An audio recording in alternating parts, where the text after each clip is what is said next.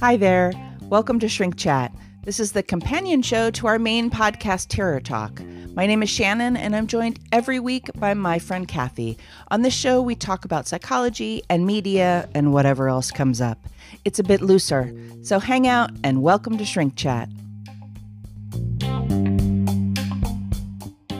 Hello, welcome to Shrink Chat. This is Shannon and Kathy. I obviously have a sickness. Yeah, you sound pretty sick. Thanks. You're welcome. That. Yeah. Do you feel that sick? No, I don't feel that sick. I'm on antibiotics. Good, because I don't want the plague. No, there's no plague. No plague. Good. I'm on antibiotics, and yeah, you know, if I start to have a coughing fit, I will mute my mic, and you can do a rendition of something. I'll sing over it. Just keep singing. Okay. Just keep swimming. So today is Valentine's Day. Happy Valentine's Day, Kathy. Happy Valentine's Day, Shannon. I mean, why not? Why? Why not? I actually almost brought you a little Snoopy zhuzh. with the Stover's candy. Oh, well, hope springs eternal. Maybe next year. It was the thought that counts. Maybe next year I'll be your Valentine and I can get some chocolate. If you're lucky. Yeah, if I'm very, very lucky. So, trivia, yes? We have trivia? We have some trivia. I want to go through from January 17th through today. We have some winners. Okay, cool. So starting with January 17th, Bob Lovin' Dog, great job with the Rosemary's Baby answer. Nice. We have January 24th, which was our Saw question. Tim N. from Minnesota, who wrote in. Nice. Thank you, Tim. Great work. January 31st, The Silence of the Lambs. Bob Lovin' Dog again. Sweet. Yeah, she's getting up there. And then we have the Friday the 13th question, which I'm about to answer, answered by Horror Buff. Great job. So let me go ahead and read that question again. Yes, please. Let me find it. Okay, so this was posted on our summer camp post from June 20th, the Instagram post. The question was, what was the original title for the first Friday the 13th movie? And what is the name of the actual camp where it was filmed? So it was a double dip. As they have been lately. So this was the original name of the movie. Long Night at Camp Blood. Okay, that's a lot of words. A lot of words and not enticing. No, it sounds like even more of a B movie than it was. It sounds like an A movie. Yeah. Yeah. Or a C movie. G minus. G minus, not A. And then the name of the camp is Nobi Bosco. Oh, Lord. And it's still there. Oh. So that's it. I wonder if campers still camp. They do, I think. Oh, no. Yeah. Shall we go? Yeah, let's check it out. Yeah. Which we still have to do our room, our escape room. Yeah, I haven't done that yet. Okay. Trivia. Right. You're all right. I think so. It's a the Valentine trivia has trivia. exhausted you. Well, our listeners know we record this in chunks. And so there's a lot of organization around what we have and have not said. It's true. Often I look at Kathy and go, so do you know what day you're on? What day are we on? Which one? Did I What already day? say this? Yeah. Okay, so the trivia for today, you are going to go to the My Bloody Valentine post on Instagram. January 30th is when it was posted. Just to orient you a little bit. Thank you very much. Which director deems My Bloody Valentine as his or her famous slasher movie? I know the answer to this, but I will not say it. I knew you would. So one more time. Which director deems My Bloody Valentine as his or her famous slasher movie? Cool. There you go. Right on. People will know this. Maybe people will know it without looking it up. Actually, it'd be kind of fun to just see people guess without looking it up. I mean, know. you can kind of figure it out if you think hard. Yep. It's pretty obvious. Kind of. It's pretty obvious to me, but maybe just because I know the answer. I don't know. Yeah, I mean, people that aren't into this shit is not going to. Well, hopefully so much. those people who aren't into this shit aren't listening to that shit. Well, I would love for new people to listen. I'm just and then kidding. This is not even get our into horror. it. It's not even our horror show. Calm down. I know we have a lot of non-horror listeners on today's show, and that's yeah. great. And speaking of which, You have a mental health thing you wanted to talk about? It's work related. Oh, okay. It's a case that I've been working on, but I just thought we talk a lot about, we talk a lot about narcissism on this show, and we talk a lot about social justice on this show. Yeah, and, last week we talked about narcissistic mothers. Yeah, so ironically, we're kind of in the same boat with that. Okay. So I picked up this case from a referral of someone I knew with a lot of credibility who asked me to take this case on without having all of the information. And I was saying to a student of mine the other day who I was talking to about this case, I said, if she were to come up to me and ask me if she should take the case, I would have told her absolutely not, because it was a huge risk in me taking this case, simply because the way the judicial system works around understanding narcissism and how it works in the family dynamic, and more specifically how covert narcissism is often unidentified. And so when I took it's a parental alienation case,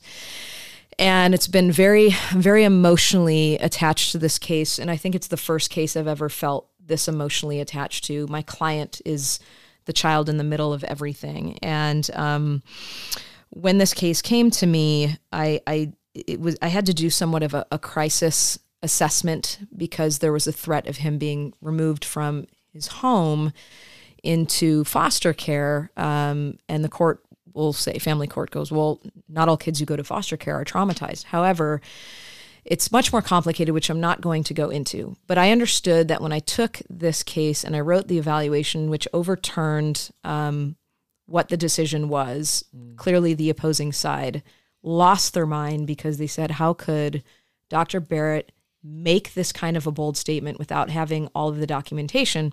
And I'll tell you why. I knew from listening to enough of it and getting the information from the previous clinician and my client through interviewing that this was likely a false alienation that had been filed. Okay. And so, and this is what they want me off the case because I have a lot that I can expose regarding the mother who actually filed the alienation. I actually believe is covertly narcissistic. Okay. And so this was a big risk I took, because how do you prove that? Yeah. Right. Very rarely. Very rarely. So I said to some of the people I'm working with on the case, said, just trust me that it will unravel, because that is what they do. Yeah, they self-select often. So I feel that the false allegations were a way of her sort of controlling the narrative, and the court believed it, and essentially said, Dad is the alienator, and this is why. And so, I went into this field clearly because I love mental health, but I also feel if you don't challenge the rules of organization, you risk the evolution of a field and risk the perpetuation of trauma. So I knew that I was walking into this situation going, I may not have a lot of credibility, and it may actually jeopardize my reputation as a forensic expert. So they couldn't get me off. They tried to disqualify me, which didn't work. So I'm still on the case. But I guess what I wanted to really bring up was the idea that parental alienation is a really, really tricky charge, because a lot of the reasons why a child might react a certain way to an alleged alienating parent is because the other parent was abusive. Right. And so, to make a really long story short, these types of allegations are incredibly controversial, because the court has to pick a side. I didn't choose the side of the person who is stating they were alienated. I actually chose the other side and believe that side. And we're starting to see now that this stuff is starting to unravel, and mom's mask is dropping. And so it's incredibly rewarding to watch something that was a huge risk sort of unfold, and this child being able to get his needs met, and they put a new social worker. There's so much corruption in this case, Shannon. I can't even tell you how being in the court system and having to fight for something without the evidence, but knowing, because you know mental health and you know how people work, it's complicated when you're forging complicated ground in a black and white system. I mean, right. The courts are black and white for a reason, right. and we're in a human science and a nuanced thing. And I know that forensic evaluation and testimony has to ride a line between black and white, and it has to be more black and white than the general psychological field, just by nature of the working in the law. I did want to back up just a second and talk about parental alienation, just for those who might not know. Sure.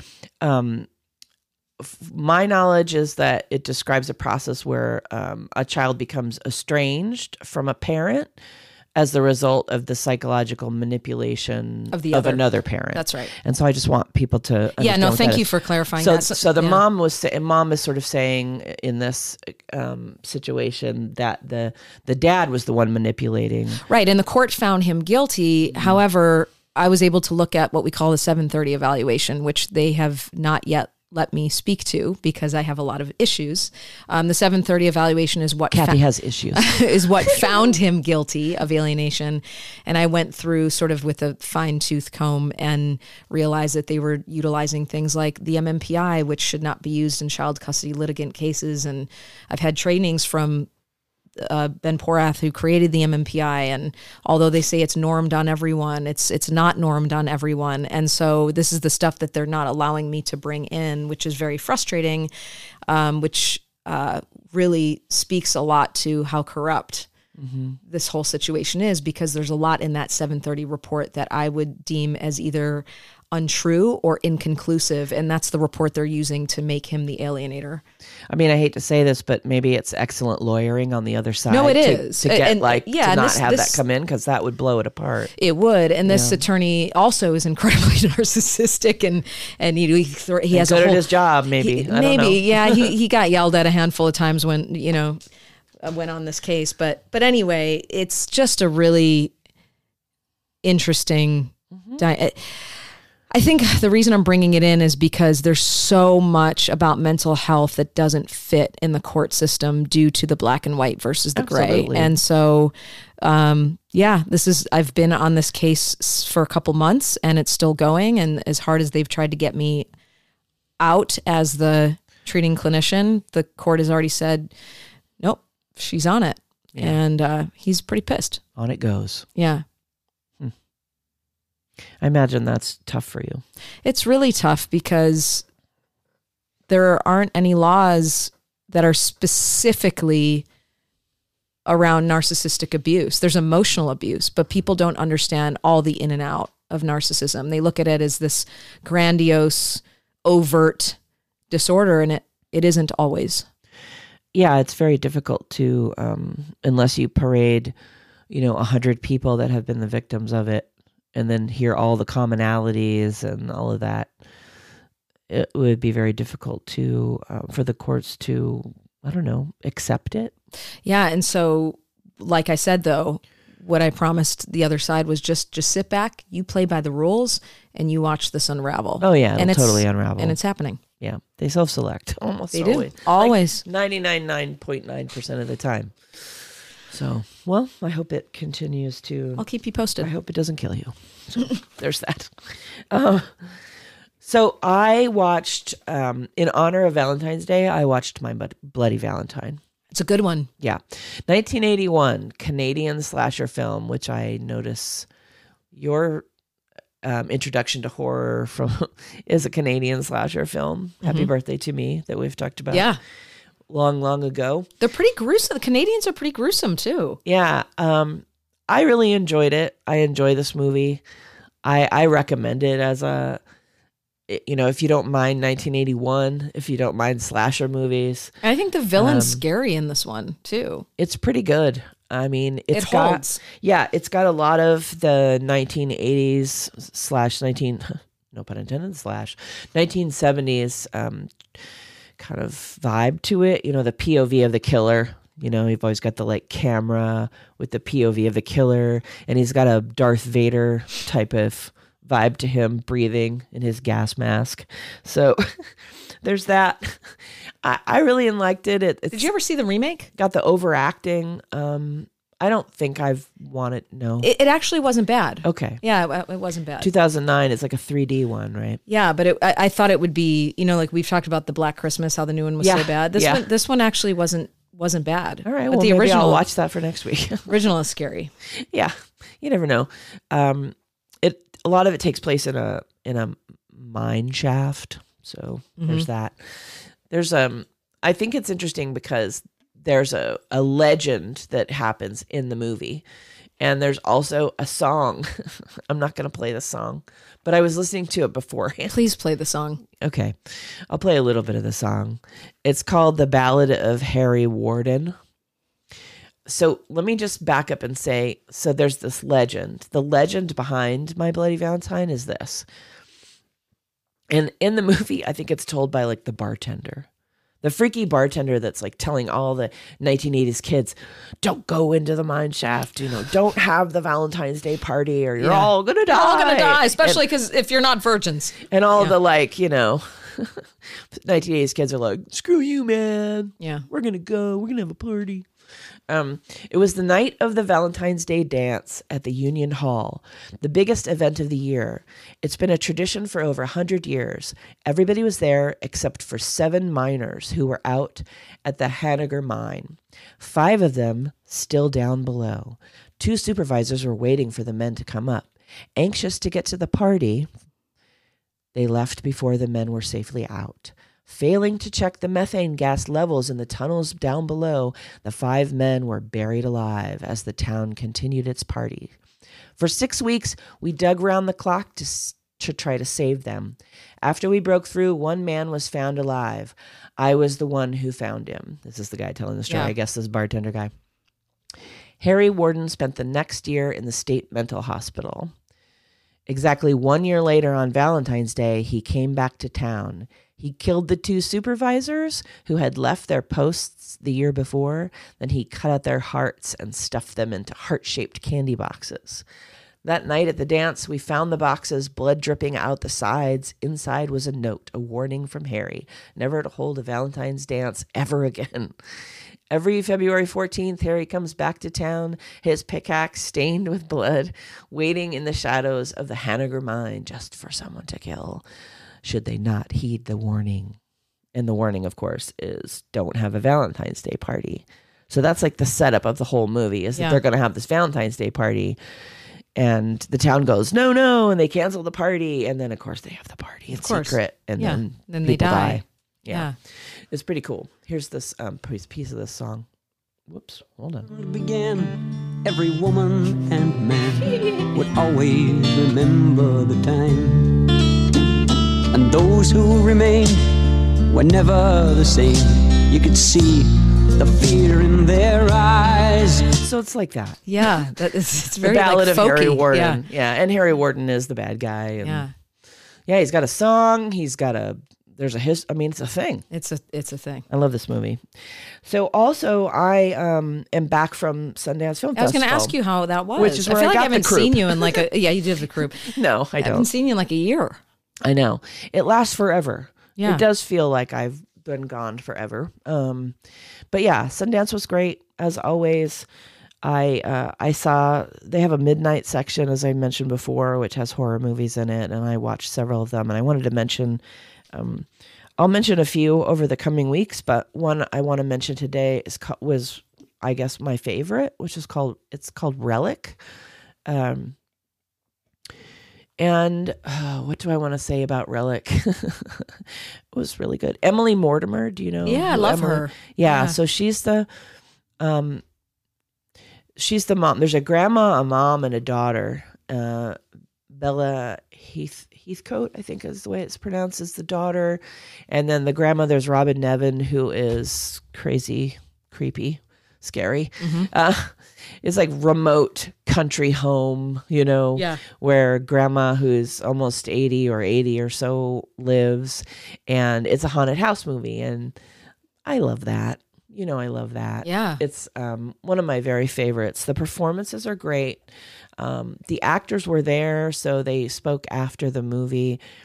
And it's always really strange when you see someone in a movie who scares the crap out of you, which this grandma definitely did. And then she's standing there as the actress, all, clean and chipper and groomed, and smiling, and you're just like, you are crazy. I was like Marianne, the show you're watching. I always wonder what that old woman is like outside of that show. Like this normal lady, probably. It was, what I would say is I thought it succeeded on so many levels, and I'm looking forward to having it come out and in the world. I don't know what its trajectory is or who bought it or what's going to happen, but it was certainly, I think it was certainly popular. And it's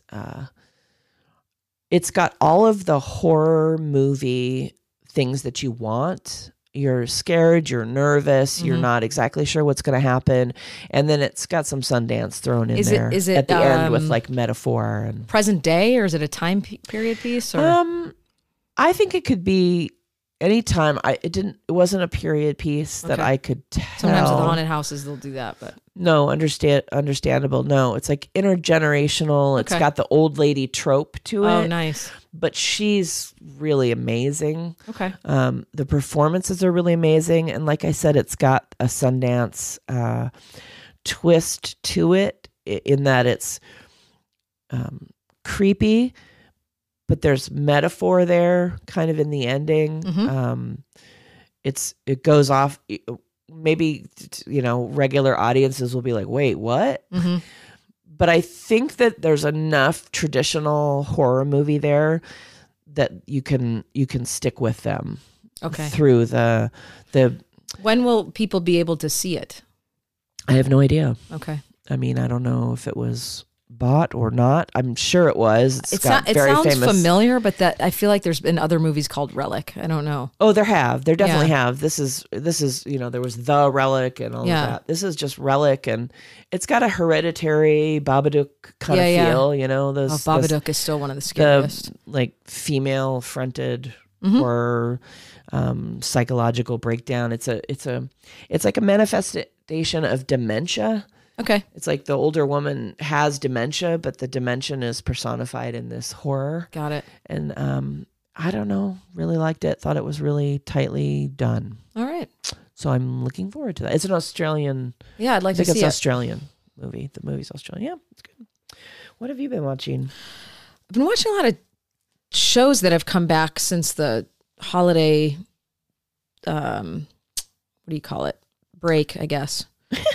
That's not the word I'm looking for. Okay. What do they call it when there's a word for it in the industry when they take hiatus? Hiatus, thank you. Okay. So I'm back watching Million Little Things, which is really great.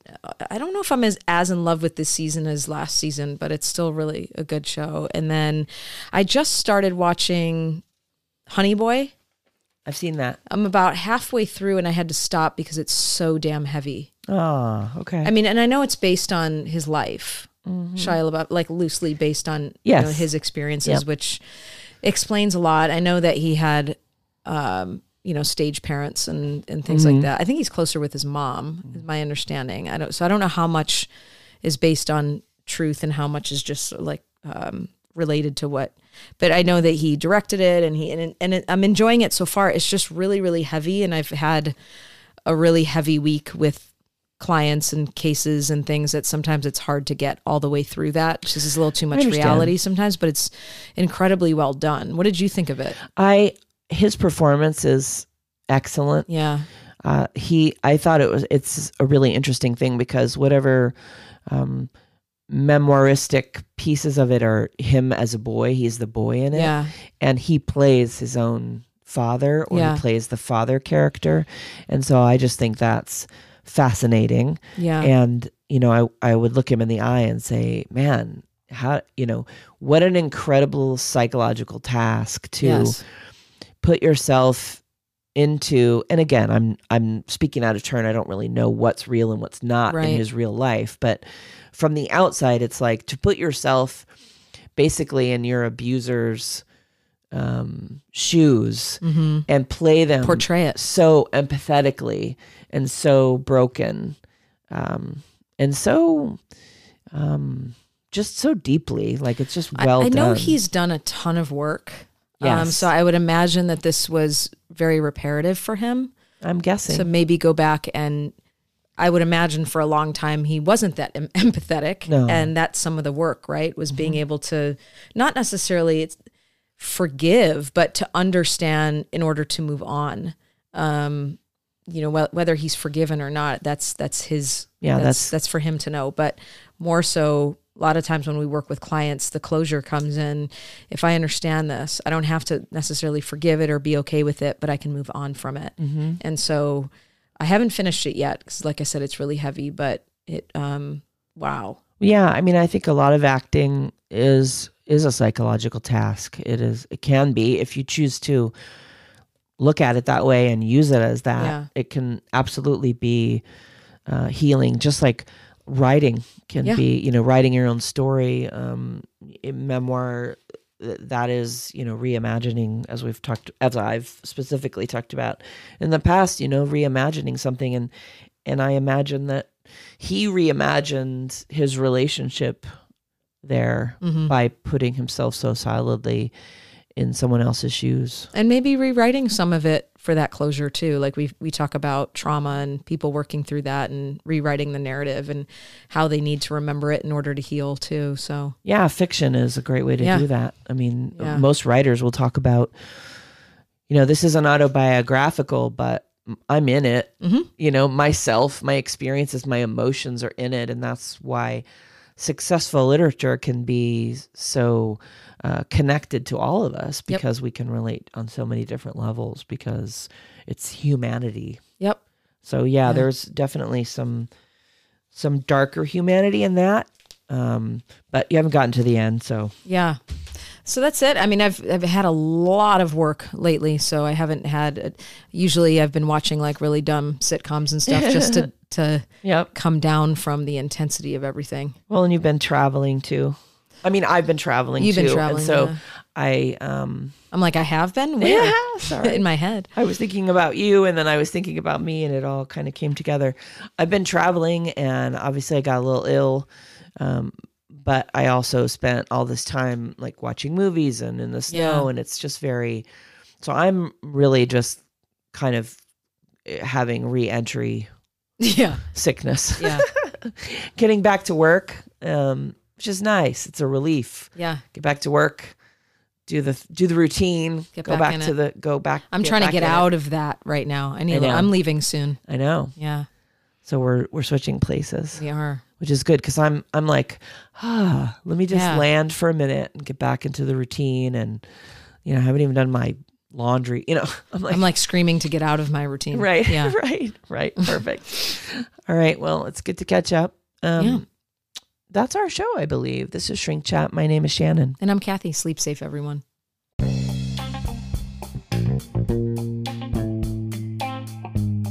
We hope you enjoyed this episode of Shrink Chat. If you enjoy what we do here, there are 2 things you could consider: subscribing and sharing our episodes on social media, and checking out our Patreon page. Don't hesitate to contact us on Twitter, Instagram, or our Facebook page. We upload new episodes of Terror Talk every Wednesday and of Shrink Chat every Friday. Until then, goodbye and have a pleasant tomorrow.